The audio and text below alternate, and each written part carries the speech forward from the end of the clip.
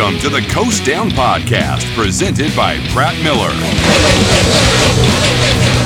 Pratt Miller, transforming what's possible. Good morning, everybody. Welcome to the Coast Down Podcast. It is a early Tuesday morning. It's a Tuesday, June 27th. We are 8:15 in the morning, coming at you from our Huntersville studios. Hope everyone had a great weekend. We did another stream this past weekend. I'll touch on that a little bit later on. Again, I think it was a really good success. And after coming off of a 24-hour stream for the Le Mans race, 6 hours at Watkins Glen was a walk in the park from a stamina standpoint. But somewhat quiet this weekend in the motorsports world. At least IndyCar and Formula One were off. So we had the NASCAR Cup race at the Nashville Superspeedway, and then the IMSA race was the Salins 6 hours at the Glen.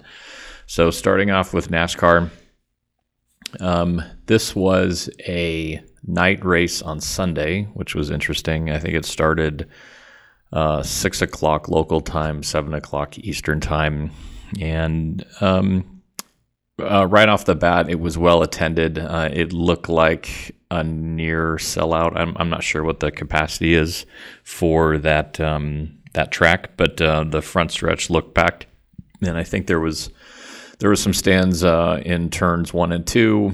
I think there was a couple bare spots, but other than that, I would call it a sellout, because you got to also factor in all the folks camping outside and inside the track.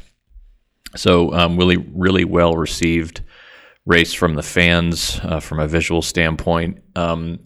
Watching the race, it looked like a pretty strategic race. There was not a lot of beating and banging and yucky racing. It looked very strategic. There was a lot of thoughtful car placements, and there was a handful of restarts where they were 3 wide, almost 3 rows back for more than a couple laps. This track is concrete. The dimensions of the track, it's a little over a mile. It's 1.3 miles. And the one thing that stood out to me, I don't know if this is just me or not, but the race pace, the overall race pace looked slow. And I know there's been comments in the media coming from drivers that they're saying that these cars are indeed slower. Something that is contributing to that decrease in speed is some tracks the drivers are downshifting 1, 2, sometimes even 3 gears. And when you are downshifting, even though it's a very slight blip, you are braking the throttle, and technically you are making the car slower. So when you start adding that up over time, the race lengths get longer. And but to me, this race just seemed slower. So one thing that is going to help add to that, which I think I found my answer, is that the banking in the corners is 14 degrees, which isn't a ton. And they say that the name of the track is the Nashville Superspeedway, and I'm not exactly sure how they classify Superspeedway. It was like super speedways, I think, were in an era like Darlington technically was like one of the first super speedways. I think of Daytona and Talladega as a super speedway with the overall length and the radical banking in the turns. To me, that's a super speedway. But 14 degrees, just to give people an idea of what 14 degrees is, the turns at the Indianapolis Motor Speedway, which sometimes on television hardly looks like any banking. So that banking degree is 9.2 degrees, and Nashville is 14 degrees. So it's banked more than Indy, but not much more. And I think that plays a lot into the race pace. Watching the in-car, there was heavy braking. I thought I saw Kyle Busch downshift twice. So it just looks slower to me. Some of the in-car cameras, the in-car telemetry, I think I saw 175 as the top speed, and they just fluttered around there, then backed right off. So I don't know. If it's just me, it's just me, but it seemed slower. But I think the benefit to that is that these guys have more time to think, not much more, but they have more time to think, and they have more time to be thoughtful in where they place their cars, how they race cars, how they take the air off spoilers, how they strategically set up a pass. When you slow the cars down, I think those are some of the benefits that come back into play. I guess I'm somewhat old school. I mean, obviously, I would love to see both. I would love to see all of the strategic car placement and passing, all this stuff at a high rate of speed. But I guess it was from a purist standpoint, it was a good race. So the one thing that happened, I think it was maybe a little past halfway. There was a restart. There was some folks checking up. Blaney checked up a little much. Kyle Busch got into the back of him, and they both got punted into the grass. And they had just started the cross finish line, so that they were under power, but then immediately backed off the throttle, got loose, bumped each other, went into the grass, slid across the grass. Kyle Busch was able to overcorrect and then correct and then get back on the track, so he didn't really sustain much damage to his car. Blaney was sliding sideways through the grass, which is still natural grass, and then he came across basically the exit of pit road at the top end of pit road, and you can see on the replay that all of his wheels were turning when he hit the pavement, because I believe he was trying to snap the car back around and get some traction back going and hopefully avoid the wall, which was coming at a pretty decent clip. He definitely did not hit the wall going at some obscene speed. He was probably going, if I had to guess, maybe 75, 80 miles an hour, which is still pretty hard. But he hit pretty much head on the inner wall at the top end of pit road, which does not have a safer barrier. And after been doing this for many years and being around a lot of racing people, management, mechanics, drivers, they all say the same thing. A race car will always find the weakest part of the track. Always, always, always. And it's just a matter of time. And I think this is yet another example of a car finding a place on the track that is weak. Weak meaning not safe in this instance. You remember back to Kyle Busch at Daytona when he had that long slide when he broke his legs. That car sniffed out where that break was in the wall right off the bat. I remember a ways back, Jeff Gordon, he got in a really hard hit at Vegas, and that was one of those where the wall is broken so the safety truck can come out. And Jeff Gordon hit it right at the right angle and destroyed his car, and I'm pretty sure he got a concussion after that. It's still amazing that if you're at a road course like Road America or Le Mans, you have these huge long tracks. It's still kind of inexcusable to have a weak spot on the racetrack. But when you have an oval that's barely a mile long and you don't have safer barriers on the outside and inside, that seems to me a little bit questionable. And I think from a sanctioning body standpoint, their first and foremost thing that they need to do when they sign those sanctioning agreements is look at the facility and are they capable of holding a race with the proper safety equipment. I'm almost positive that's like the first thing that they look at and ask when they either look at new racetracks or they're renewing current racetracks is, what does the safety situation look like? The wall was the wall that Blaney hit was cement. It did not move an inch, and it collapsed basically the whole front of his car. And they went to helicopter shot, but they zoomed in. I don't know if it was helicopter or they just went to a higher shot, but they did zoom in a little bit, and it took him a while to drop his window net. Now, the safety crew that rolled up on there, I think the person that got out of the back of the truck was eyeballing Blaney, and I believe they saw him moving his helmet. They were not totally panicked because at that point when they got out of the truck, his window net was still up, which, that's the universal sign for either I'm fine or I need help. If that window net stays up, that is panic mode, and that is get to that car first mode from a triage standpoint with the safety folks. But the drivers are trained, once they get in an accident and their car is disabled, they take quick stock of themselves. If they're okay, they drop that net so the safety workers know that they are relatively okay. So he got out of his car after a little while.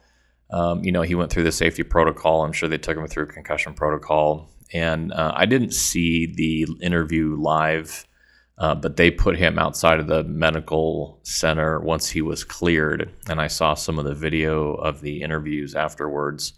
And there's a reporter scrum, and there is an NBC reporter, I believe it was Marty, was down there, and he asked him, and Blaney gave a NBC flavored answer, like, it was a hard hit. I'm okay. I don't know what happened, kind of at a very, very top level, and kept it clean. But then the majority of the reporters that are also there looking for comment and asking him questions, they do not have to abide by many rules when it comes to colorful language. And Blaney was visibly agitated, as I think he should be, saying that it was a little hard to think that we're still hitting a concrete wall without a safer barrier. And he said he couldn't believe it didn't have one. And he said, shit, I'd pay for it myself. It was only 30 feet long. And, even though it was a short piece, it still was a cement wall. Totally destroyed his car. He said he had to take a breath before he got out of the car. I don't think they had an in-car camera, which those have been very interesting. The in-car cameras, when there was the crash at Charlotte this season, when I forget who hooked them, but when Denny Hamlin went head-on into the wall at Charlotte, he had an in-car camera, and I backed that up on my DVR and slowed it down. And these crashes in these cars are so violent. Denny Hamlin looked like he almost came out of his seat. His head almost hit his wheel. So shout out to NBC, because when getting back to the Blaney thing at Nashville, they went to a animated 3D model, and they have had the best explanations when it comes to these 3D models for many years. So they have the car sitting there, and they explode the back section and kind of take it apart so you can see what's going on and how the car is built. And then one of the announcers was very pointed and very clean in how he was explaining it and showing the braces that the car originally came with, that rear clip. It came with some very rigid braces, and they were explaining that under this next generation rear clip, after these really hard impacts at relatively slow speeds that were causing concussions, they showed through animation how they were softening up, quote unquote, softening up the impact zones in the rear part of the car by replacing some struts with similar struts, but with thinner steel walls. So when the car backs into, or when the car gets in an accident, it wants to crumple more and absorb that energy. Because still, I would even say still to this point, even though they've done these upgrades, the car still looks like, and from the sounds of it, it's also still very rigid. So when you have a rigid car and it's hitting something hard and there's nothing absorbing that impact, that shock will go right through the driver's body. And in the past, when these teams would make their own cars from scratch, and the way they built them, they were all basically one piece from a chassis standpoint, and they were just the way they were built, they were inherently designed to absorb and smush and crush and absorb that energy.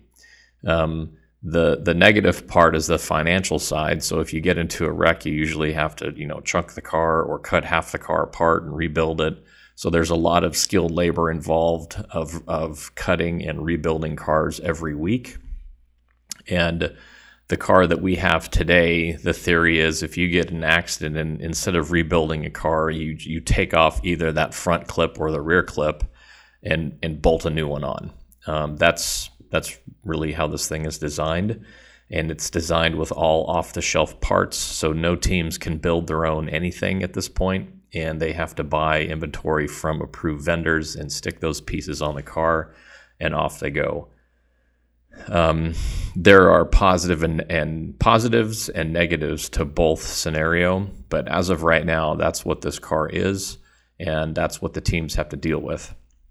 And the other thing, getting back to the car and the impact of this car, I have noticed almost as a switch is being flicked that I have not heard any drivers come out in a public forum and rip this car apart negatively. And I would be willing to bet that there was a come to Jesus with the drivers in NASCAR. And I have no insider information on this, but I would imagine the talk is NASCAR to the drivers, hey, we're trying to fix it. Cut us a break. Stop saying this car is unsafe. Off the track news regarding NASCAR for the past few days. I thought this was pretty interesting. So a couple months ago, it was rumored that the new NASCAR TV deal, they would have a handshake agreement by about the 4th of July weekend, which is the weekend coming up. As of last night, it seems that they're still headed down a good path, but they're probably going to back that timeline up a couple months. And the reason for that is NASCAR was looking to sell possibly the summer races to a streaming partner. And so Fox would have the first half of the season, NBC would have the second half of the season, and then in the middle, for the summer races, whether that's 4, 6, 8 races, however you want to count it, or however they're going to count it, those races would be sold to a streaming platform. And I think Amazon was the heavy rumor there. Apparently, those talks are taking longer than originally thought. So that is delaying the process of getting closer to getting a deal done. This is coming from the Sports Business Journal. Adam Stern, he is a writer for them, and he has his finger on the pulse with all the stuff that is going on within motorsports from a business standpoint. So he's a really reliable source. One thing that was mentioned in there is that they still didn't have some sort of an agreement on the price for what NBC and Fox was going to pay going into the next TV deal period. I think right now, between NBC and Fox, the combined number is like $910, $20 million per year. And that was a 10-year deal. We're in year 9 of that, I believe. So $400 and some million each they pay per year to get the rights to NASCAR. And, when you look at the rest of the sports landscape and what goes into producing the racing from a broadcast standpoint and from a competition standpoint, that to me is just not enough money. And when you compare it to the rest of the rights deals that these other sports are getting, there's a huge gap. Now, a lot of that is dictated by attention, fans' attention. How big is your audience? NASCAR will never have an audience that's going to be bigger than pretty much any NFL game. However, what they give up in single race viewership, they gain with calendar, meaning that there's a NASCAR race on almost every damn weekend of the year. So they're starting, roughly Valentine's Day and ending around Thanksgiving. And I know some of the sponsors I used to work with, that was one of the benefits that they saw, is being able to have a live sports platform that they could leverage almost year round.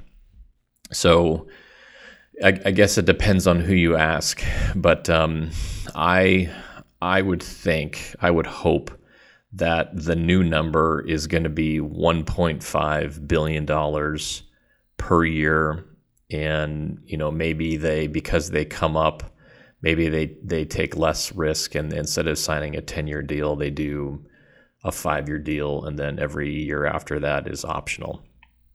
So I would like to see that, because when you bring in more money, based on the current charter system, the teams will end up getting more money, and they will have to stop at least a little bit relying on sponsorship dollars to fund their team. So ideally, you want to be in a scenario where the TV money and the money coming from the OEM gets you to about whole, and then everything else, it becomes profit. That would be the most ideal scenario. I think that's what all the teams want. I just don't know how many are going to get there. So that's kind of my 2 cents on that. I saw, I don't know when it was announced, but Barstool Sports, they were looking to build a permanent sports book at Phoenix International Raceway. As of yesterday, news came out that that's on hold. Barstool is saying it's not the right time right now. I am not a sports gambler. I know a lot of people are, and I don't really have a ton of insight on this. However, anytime you have a brand like Barstool that has a ton of momentum, a lot of money, and a big young fan base wanting to do anything with racing, whether it's with the sanctioning body, a team, or a track, and something comes out saying that that's on hold, that's probably not the best news. They didn't say why it was not good timing in the article that I read, but that looks like it's going to be on hold for a little bit. Another little news nugget that came out is Michael Andretti is looking to get into NASCAR. I forget the year, but this is definitely not the first time that his name in NASCAR has been in the same sentence. I know he tried to get in many, many years ago, maybe the early to mid 2000s, 8, 9, 10, somewhere right around there. And I remember this because he was actually wanting to buy the Statesville shop that GMS is in now, which used to be the old Ray Evernham shop. Andretti is currently in a lot of stuff. He's in IndyCar. I believe he's in Formula E. He's in the off-road electric race. He's in all sorts of stuff. And this is not uncommon with a lot of teams in being able to diversify their racing portfolio. Obviously the biggest news with Michael right now outside of his IndyCar team is his desire to get into Formula One, and it's been many, many months of him politicking, getting the funding together, which it seems like he had the funding pretty early in this conversation. And then FIA came back and said, well, you need a manufacturer, an OEM to partner with. Cadillac steps up. So from a paperwork standpoint, he's done everything that they have asked. And I believe the majority of the teams that are currently in F1 do not want another team coming in, because you have to have, per the rules, you have to have a 2-car team coming in. And a lot of people think that that's really not going to do anything to help benefit or push forward the racing. Also, in the FIA rules is there's room for 2 more teams to come in. So there's this weird, Michael has done everything he needs to do. He has the money. He is in the middle of building the facility. They're ready to go. And according to the FIA rules, they have satisfied everything that they're asking for, and there's space left. There's room for 2 more teams, which is 4 more cars on the grid. So this is where the Formula One politics, which I could imagine, maybe I can't imagine. The politics in NASCAR are pretty thick. I can't imagine what the politics are in Formula One. But I thought we were going to hear something about now of when the FIA was either going to grant him entry in or not. So we'll see how that plays out. But on top of Formula One, throw NASCAR into the mix of Michael Andretti wanting to get in there. I've heard the funding is coming from a couple of his existing sponsors. Apparently, they have a huge appetite for racing, which is great for Michael Andretti. Yes, you can enter NASCAR without a charter. but you're going to have to race your way in every single race, and you're not going to have guaranteed money. You're basically going to have to race your way for money, or race for your money every single weekend. So it's not the best economic model. But if he wants to get in, he can buy a charter. There are probably 1 to 4 charters that are out there with teams that more than likely will sell once the new TV deal gets announced. The last number I heard was it started with a 3. I think they're around $30-ish million. And the other holdup with the NASCAR negotiations between NASCAR and the teams, the RTA, is that Jim France wants to potentially make those charters not permanent and be able to renegotiate them after a certain period of time forever. And the teams are totally against that, and I would side with the teams on this one. That's ridiculous. I think the charters need to be set in stone forever. So the Chicago race is finally on the horizon. It's just around the corner. The Chicago race, the street course for Cup, is going to be July 2nd, 5:30 p.m., which is this Sunday, I believe. They are going to be racing around Grant Park. They've built a temporary circuit there. They, Chicago, and the immediate residents around that area that go back and forth through that part of town have been yelling at the top of their lungs. There's a lot of political statements that have been made, positive and negative. It's always difficult putting on a street race in a city like Chicago. One of the benefits for Long Beach Grand Prix is where the track is set up. They can set that track up and almost probably leave it the whole year, and it doesn't really interfere with the traffic because it's like one whole block over, and it's not really in any main thoroughfares, even though it is in the heart of the city. And that is not the case in Chicago. They're going to end up blocking main thoroughfares once the race weekend starts. And then there's been a lot of, obviously, activity as they've been building the track over the past several weeks. So it'll be interesting to see the type of racing product that happens. It looks like for a street course, there could be some decent speeds because it just looks like there's, a lot of east-west racing, slow, tight turns, like square, like almost like 2 squares put together, offset. So I'm sure they're going to get some picturesque shots with the fountain and the buildings in the back, or the lake in the back, depending on where the camera guy's sitting. So we'll see. It's going to be really exciting. Obviously, the first time they're going to be doing that. So I know one of the people that's kind of the main point person on the ground putting that event together. So for his mental sake, I hope everything goes really well. Heading on to the IMSA race, Watkins Glen. It was the Salen's 6 hours at the Glen.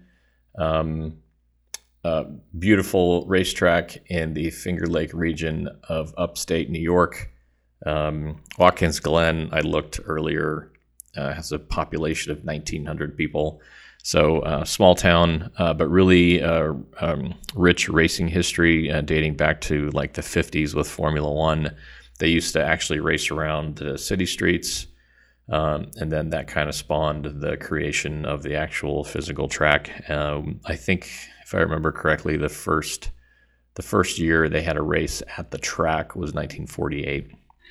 So it's been there for a while. A lot of elevation changes. I still think one of the unique things, and from a braking standpoint, is turn 1 is you go from full speed down to heavy braking downhill into a right. So from a braking standpoint, that's going to eat your brakes up pretty good. Then you head back up through the S's up the hill. The IMSA course races the boot. The NASCAR guys do not. So that's an extra piece of racetrack that basically looks like a boot from the aerial shots. I think the lap times were like a minute 46, 7, 8, 9, depending on what class you were in.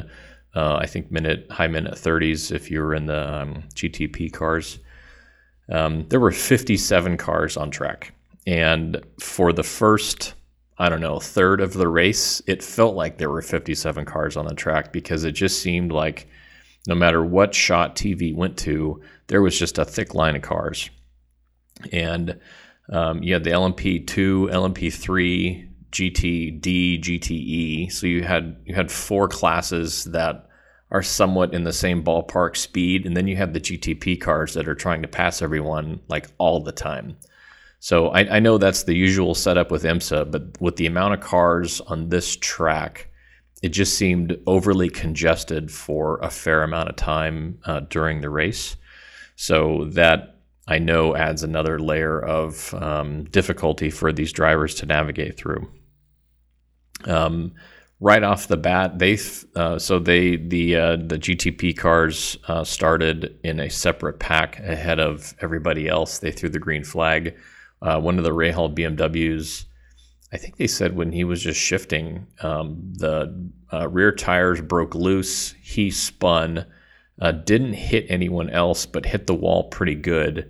And he tried to loop it around and get to, there's a little access road that would get his car off the track. And he tried spinning it around to get to that access road.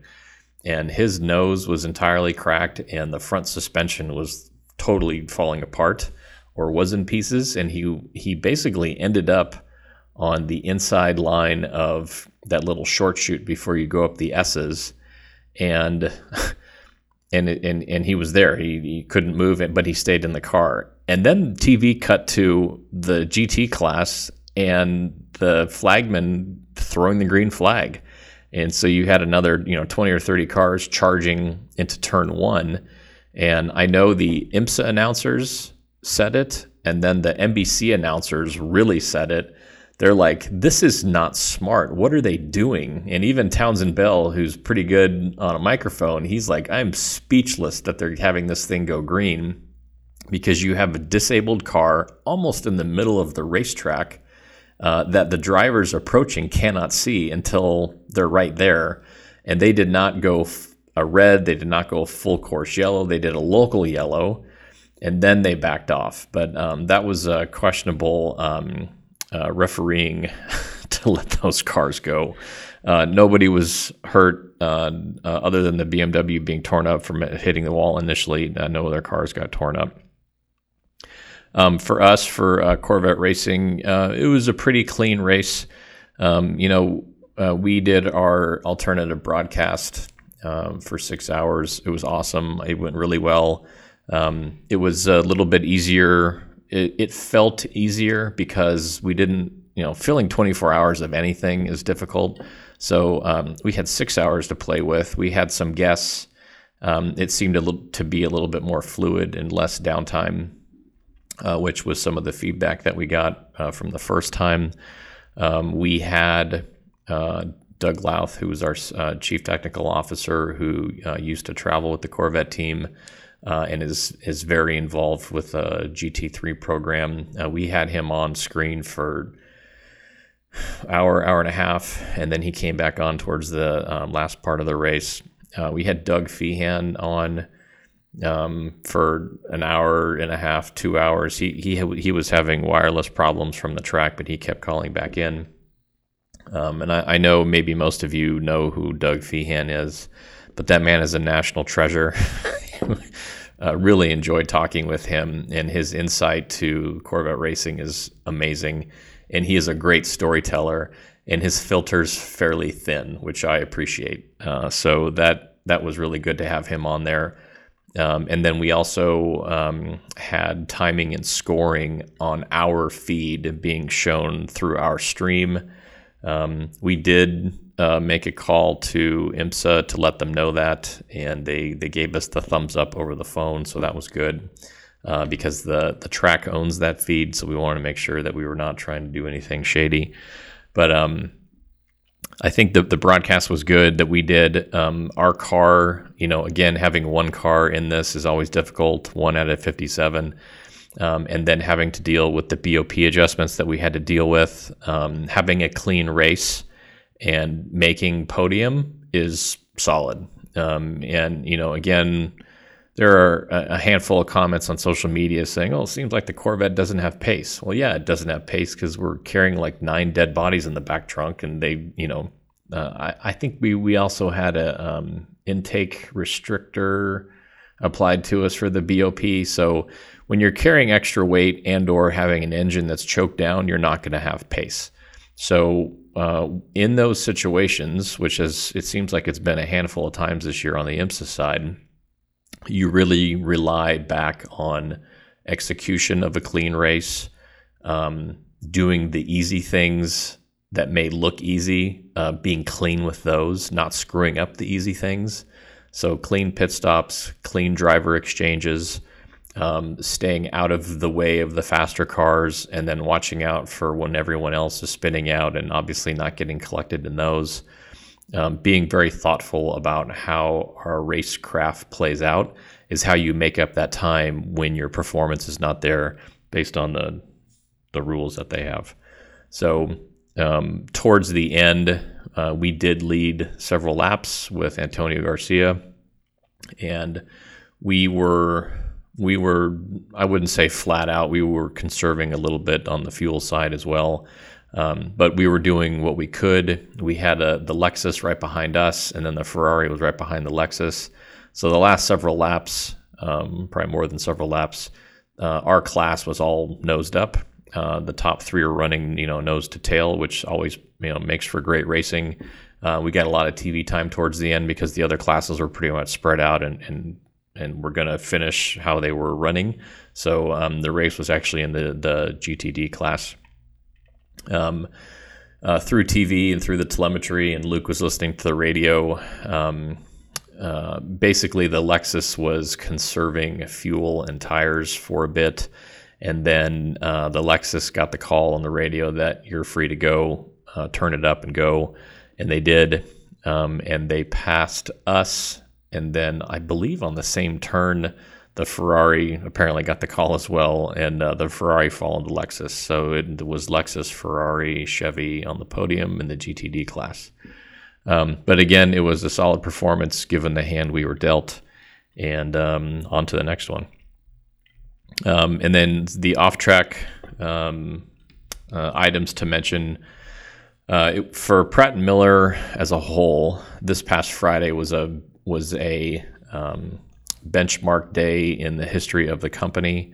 So Brandon, who is the VP of Motorsports within Pratt & Miller, he was in New York, and we joined the GM press conference with Christy Bagney, who is the program manager for Corvette racing on the GM side, and then Mark Marini, who oversees the Corvette racing program on the competition side. They were doing a press conference Friday late morning, and this was a culmination of at least a year, if not a little bit more, of the shift in how Pratt & Miller is going to go to market. And I think most people listening to this, and also the Corvette racing fan base, knows that Pratt & Miller was the executional arm for General Motors for those yellow Corvettes for 23, 25 years. And great relationship with General Motors. So going forward, GM, we are still going to have a relationship with GM. However, we are going to become a more or less independent racing team. And so we're going to come from behind the scenes of GM to being in front of the scenes and being our own racing entity. And so the Corvette racing program going forward in 2024, the name of the team is going to be Corvette Racing by Pratt Miller Motorsports, and that is going to be within IMSA. And then the holistic name of the team is Pratt Miller Motorsports. So our future looks bright. Our future, could look diverse. We are going to be sports car racing for the foreseeable future. Obviously, there are rule changes within sports car racing in the GT class. So going into 2024, we will be racing. This was also part of the announcement. We will be racing 2 of the Chevrolet Corvette Z06 GT3Rs, which is a long name. And so we'll be fielding 2 of those cars in IMSA with pro drivers. And I believe General Motors is going to make some announcements coming up here of other teams that will be customers of General Motors and race Corvettes. It is definitely a chapter closing in the Pratt Miller Motorsports Handbook. But if you look globally, there will be more Corvettes racing around the world and in different series. I believe there's going to be Corvettes in 4 different series over the next couple of years. So there's going to be more Corvettes out there. However, we are going to still maintain the dual yellow car livery, which everyone knows and loves. And, after being here for now almost 7 months, the Corvette yellow is very, very iconic, and it's almost like the pinstripes on the Yankee uniforms, the greatness G on the side of the Packers helmet. So this is something that people look for. During the alternative broadcast, we had people saying that they watched those yellow Corvettes as kids, and now they're adults and have kids of their own. So this is a part of their childhood. So it is a really impactful and meaningful livery.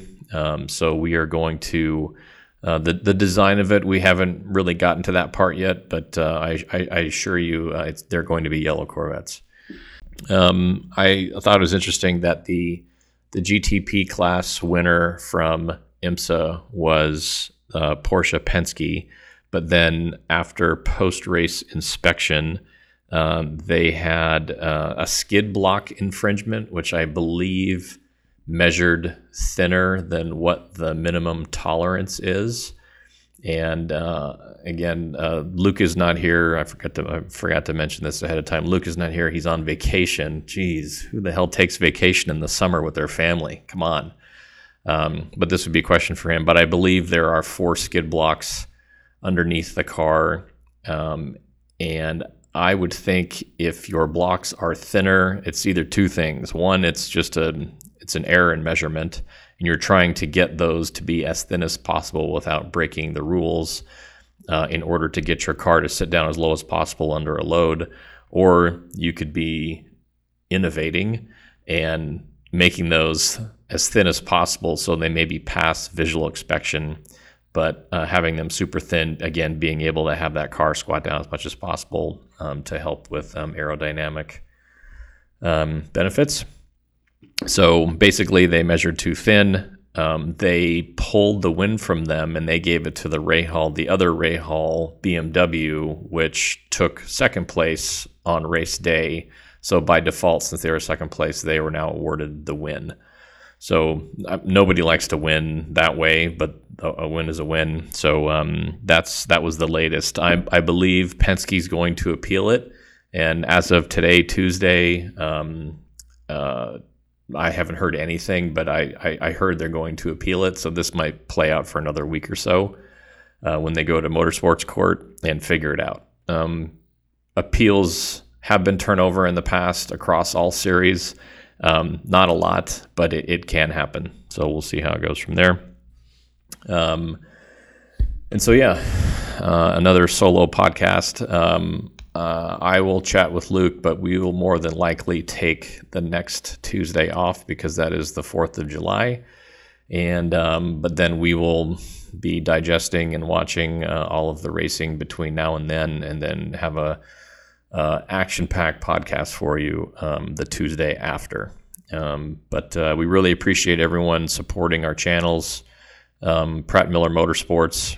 If you search that on your platform of choice, you will find our account, and we would love it if you would follow us and share with your friends. We still have more news to break between now and the end of the year, so we will be sending out some teasers when we have all that stuff ready to go.